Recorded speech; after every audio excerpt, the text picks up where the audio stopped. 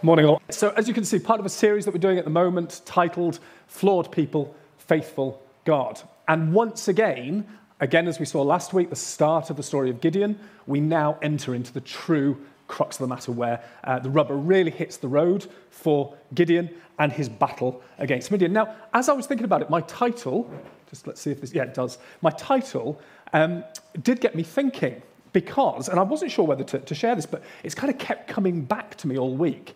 And then Simon and I were sharing a lift to work on Friday, and I shared it with Simon and said, what do you think? Do you think this is just totally inappropriate? He said, no, if it works, just do it. So bear with me on this one, all right?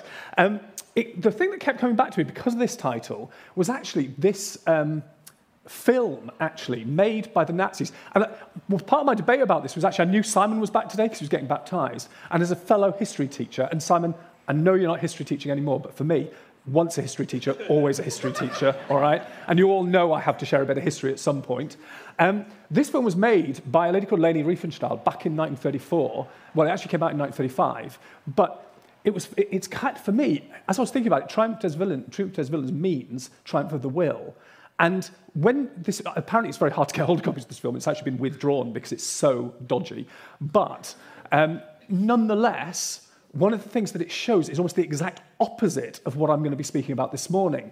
And when I was debating whether to talk about it, it just kept coming back to me that actually it really is. I did some research on it just to remind myself. And basically throughout this film, Hitler is portrayed as a godlike figure. So even at the very start, where Hitler is descending into Nuremberg, where they're going to hold a big rally, he comes down out of the clouds as if descending from the heavens. And it turns out, and all the film shots are taken from below, looking up at Hitler as this kind of figure who's going to bring back glory to Germany. And actually what we're talking about this morning is not a triumph of our will, which is what it was Hitler's choice of title. It wasn't the triumph of our will. What we're talking about with Gideon is the triumph of God's will. And we're going to hopefully see that throughout this tale. In fact, when we come back to Gideon, this is a passage that I think really relates well. I'm going to be linking it to what is said in 1 Corinthians quite repeatedly. And this relates to us as well. That actually, when we were called, not many of us were wise by human standards. Not many of us are influential. Now, bear in mind, there are exceptions. And obviously, we do have a local MP who's generally quite involved in this church. And I suspect she might be quite influential. But maybe not when she was called. And not many were of noble birth. And actually, it's kind of saying, guys, you kind of weren't that great by human standards. In actual fact, you're probably a little bit rubbish in most cases. Let's face it, be honest and realistic about it. And then you look at Gideon and you think, actually, that applies to him. He actually says, how can I save Israel? This was referred to by Ben last week, I think.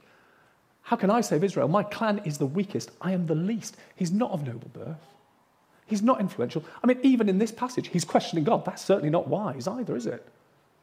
So Gideon himself, Ben again referred to this last week, he is literally weak. He is literally no use. He is literally a coward, actually. He's found hiding in a wine press. He certainly wasn't any of those things, influential, wise, or of noble birth. So Gideon himself actually had not much to call on in terms of human resources, but God chose him. And we can see that, again, if you carry on this passage from 1 Corinthians, it goes on to say, God chose the foolish things of the world to shame the wise. God chose the weak things of the world to shame the strong, the lowly things and the despised things, and the things that are not, to nullify, to get rid of, to remove the things that are, so that no one may boast before him. And actually, there's a real parallel here with Gideon, because when God says when Gideon's challenging God and saying, how can I do this? God said, all he says is, I will be with you. You don't need anything else. You don't need to be wise. You don't need to be, you're not any of those things anyway, but you don't need to be, because I'm with you. I will be there. And I've chosen you is effectively what he's saying. And the fact that he's having that conversation with Gideon sums it up. It did really, I added this question on to the start of my intro, just how willing, and I suppose this is a question for all of us really, how willing do we think we are to pay attention to a message that's founded in weakness if we were or are wise, influential, or of noble birth? How able would we be, how capable would we be of actually considering this message if we've kind of got all the human resources we really need already? Actually, that vulnerability that comes through not having those resources is actually an incredibly powerful thing because it speaks to what God really wants of us. So just this morning, my first point, I'm going to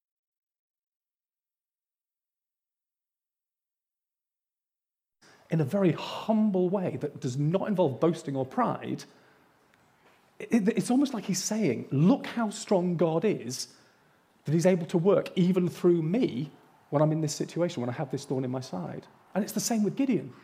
God is able to work even through Gideon when he is this weak. Because God works not in spite of our weaknesses. We often see it like that I'm not good enough to do this, but God manages it anyway. It's not that. He works because of our weaknesses.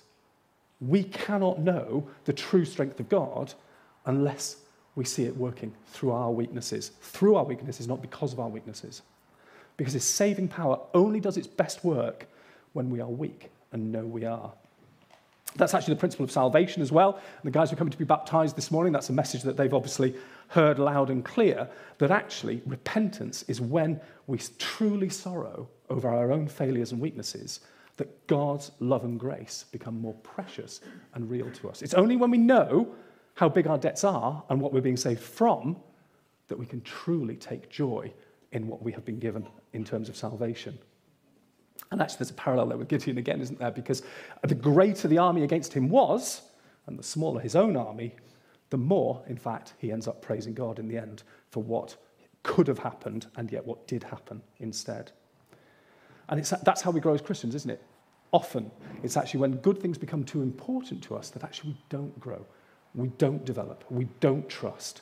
And it's only when those things that are so precious to us are threatened or removed that we turn and find our safety and security and significance in God rather than in those tangible things around us that provide that for us in a very superficial sense, as it often turns out.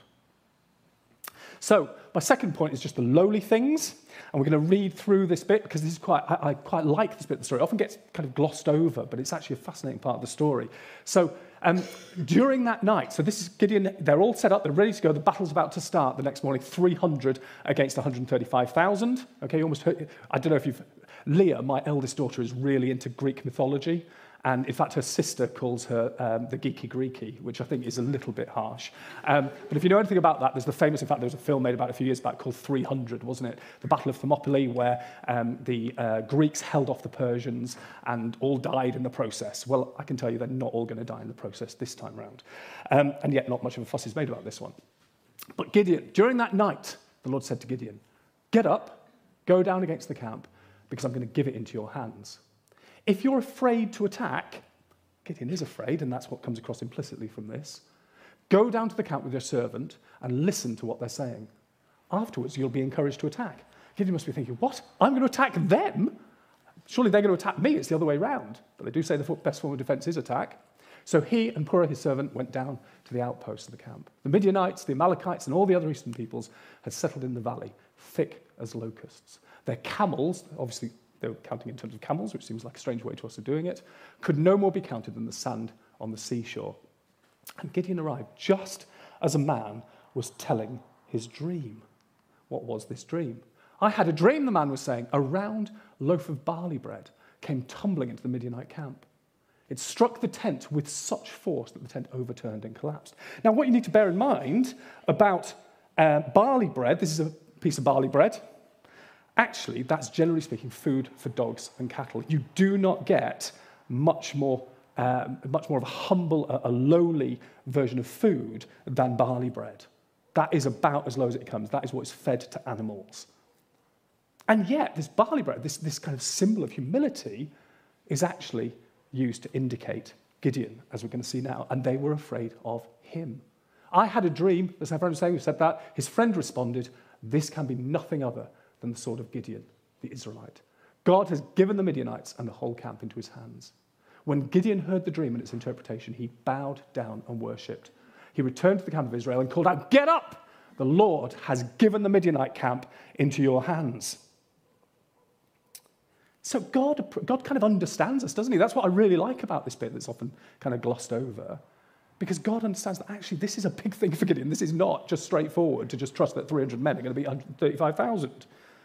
And actually he gives him that assurance of victory. He doesn't, at the same time, give Gideon the ability to have pride and boast in what's about to happen, but he just reassures him. He says that actually, I'm just going to remind you via the barley bread, I think in an odd way, of his own lowliness and inadequacy.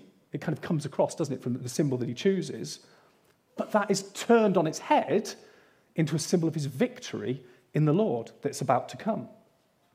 You see, when we know we're weak and are often reminded of it, actually we need that other reminder that God is strong in the midst of us, in the midst of it. We need reminding of the truth that what stands against us is not as strong as we think it is, and certainly not in the eyes of God. And appearances can be really deceptive. What I really like about this as well is Gideon's instant response to bow down and worship, to acknowledge that God really is the God who saves, the God who redeems, the God who's going to put them into the position that they need to be in to win this battle. And then action straight away. If you remember, one of the things I loved about Jenny's talk, many things I loved about it, was, it really spoke to me actually, but one of them was the bit where Deborah turns to Barak and says, go. It's kind of like they've been waiting for the moment, and then Barak is told to go by the prophetess, and he moves. Here, that reassurance is all Gideon needs, and he moves to action straight away. God takes the initiative in this story as well. Did you notice that? It's actually God who takes, not Gideon. He doesn't go to God and go, look, I'm a bit petrified here. I need you. You know, bear in mind the story started with Gideon laying out all these fleeces because he was scared of doing, comparatively, some quite basic things, chopping down a pole, effectively. And yet now there's no laying out of fleeces. It's just God takes the initiative, reassures him, and he goes. He doesn't wait. Now is the time. In fact, it reminds me a little bit, sorry, another history bit for you, but Churchill used to stamp during World War II or write on documents where he wanted something to happen instantly. He used to write, action this day. And I love that, just that it was action this day for Gideon as well. We're going to move now. Gideon does have to take risks, though, doesn't he, in this story? He has to take risks. He has to go down into the enemy camp and listen outside the tent. And actually, he has to step out a bit. It's not like everything is done for him, as it later is in the battle, interestingly, but he has to go into the enemy camp. But he's given confidence, he's led to worship, and he's stirred to action while he's there. God often gives us what we need to do, what we need in order to do what he's asked us to do. And obviously with Simon and Miriam's story that we've just been hearing, that's what we pray for you guys as well, that actually he would give you that confidence, that ability and those tools as you move to do the things that he's called you to do, just as with all of us in our own front lines as well. We find it so easy, don't we, to doubt or forget God.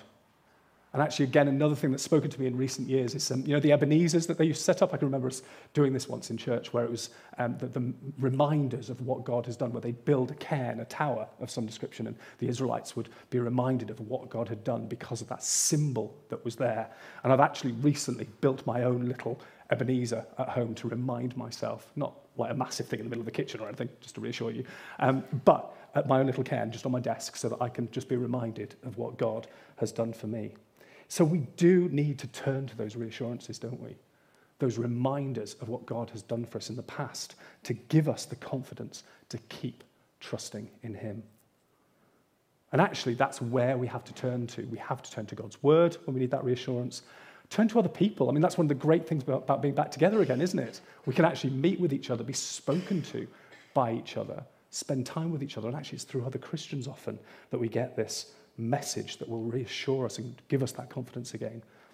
And actually, often through the circumstances of life, God leads Gideon down this path. We are also led down certain paths. And actually, we know we've been reassured when we're led to heartfelt praise and worship of God and radical, confident obedience. So if we are worried, if we are scared, and we go to God, go to other Christians, read his word, actually, we know we're reassured when we feel that sense of confidence in him.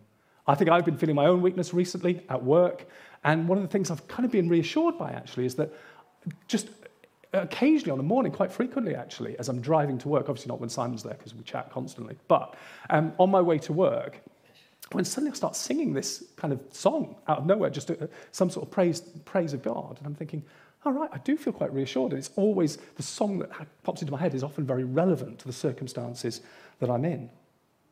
So when you're feeling particularly lowly when you're feeling particularly weak, when you're lacking confidence to do what you feel God has told you to do, just remember that loaf of barley bread, that lowly, humble loaf of barley bread. And bear in mind that Jesus, again, I've mentioned this several times recently, Jesus describes himself as gentle and lowly.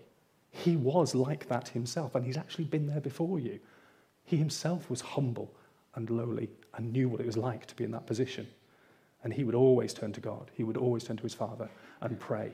So let's just try and do the same. And finally, the foolish things. I love this plan, okay? This plan that Gideon comes up with to beat the Midianites doesn't appear to come from God. You can't help thinking that there's an element of military genius in Gideon that nobody knew about, not even him. And yet God was even in that. God is even in the successes, isn't he? God created us to be who we are.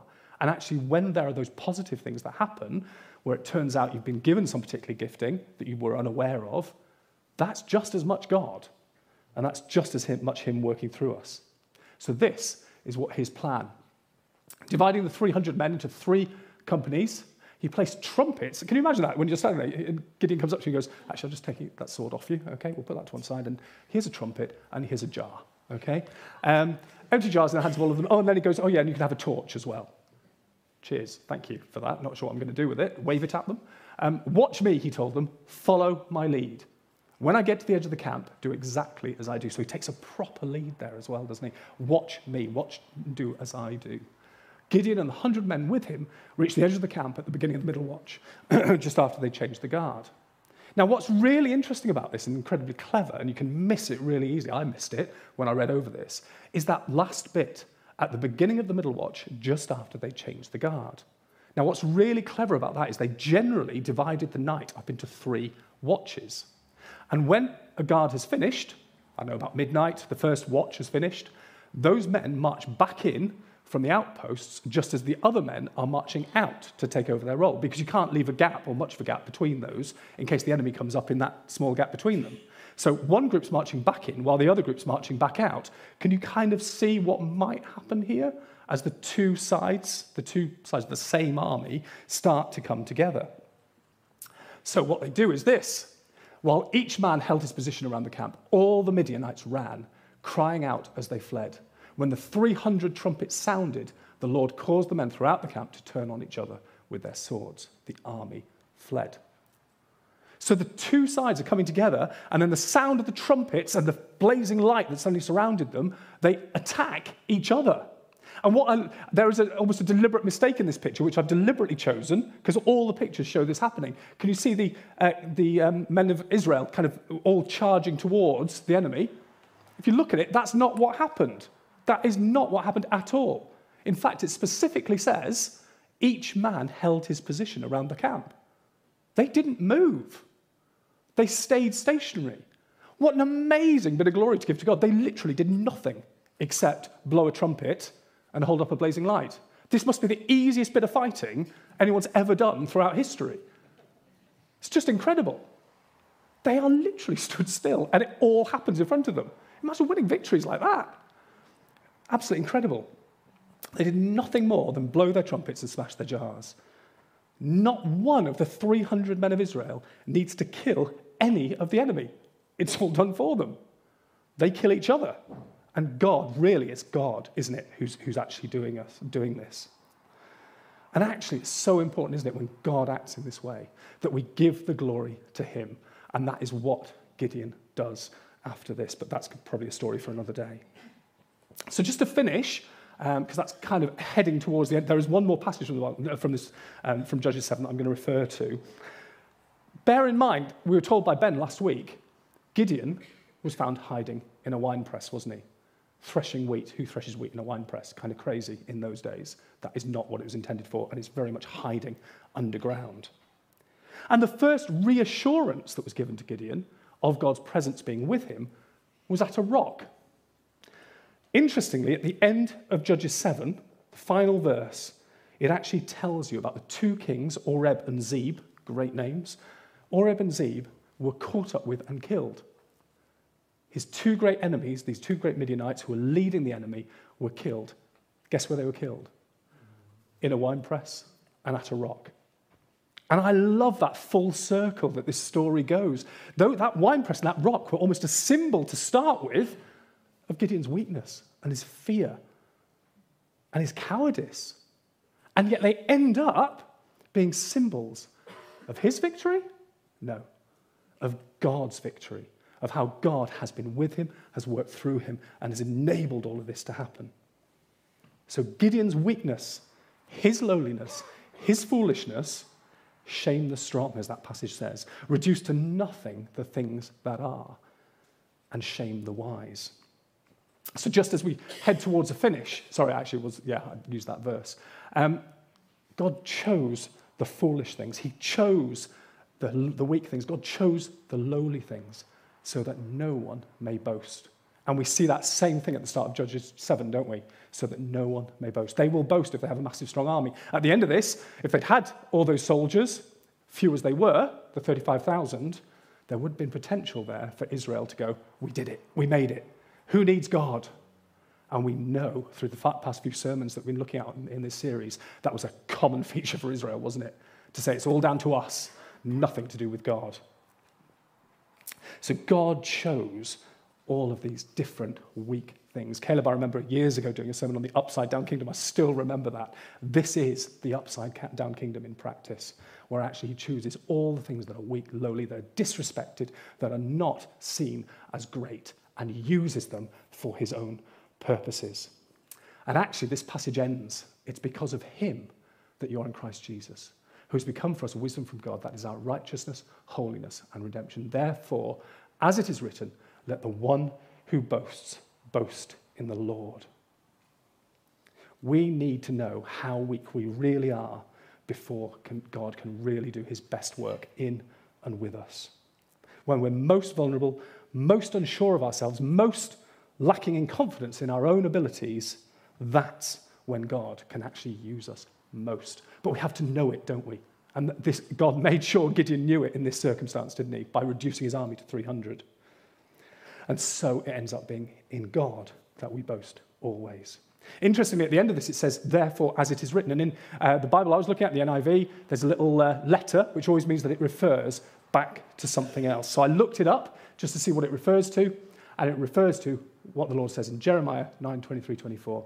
Let not the wise boast of their wisdom, or the strong boast of their strength, or the rich boast of their riches, but let the one who boasts boast about this, that they have the understanding to know me, that I am the Lord who exercises kindness, justice and righteousness on earth, for in these I delight, declares the Lord. And then that's taken a step further by Paul later on in Galatians, where he actually says, may I never boast except in the cross of our Lord Jesus Christ, through which the world has been crucified to me and I to the world.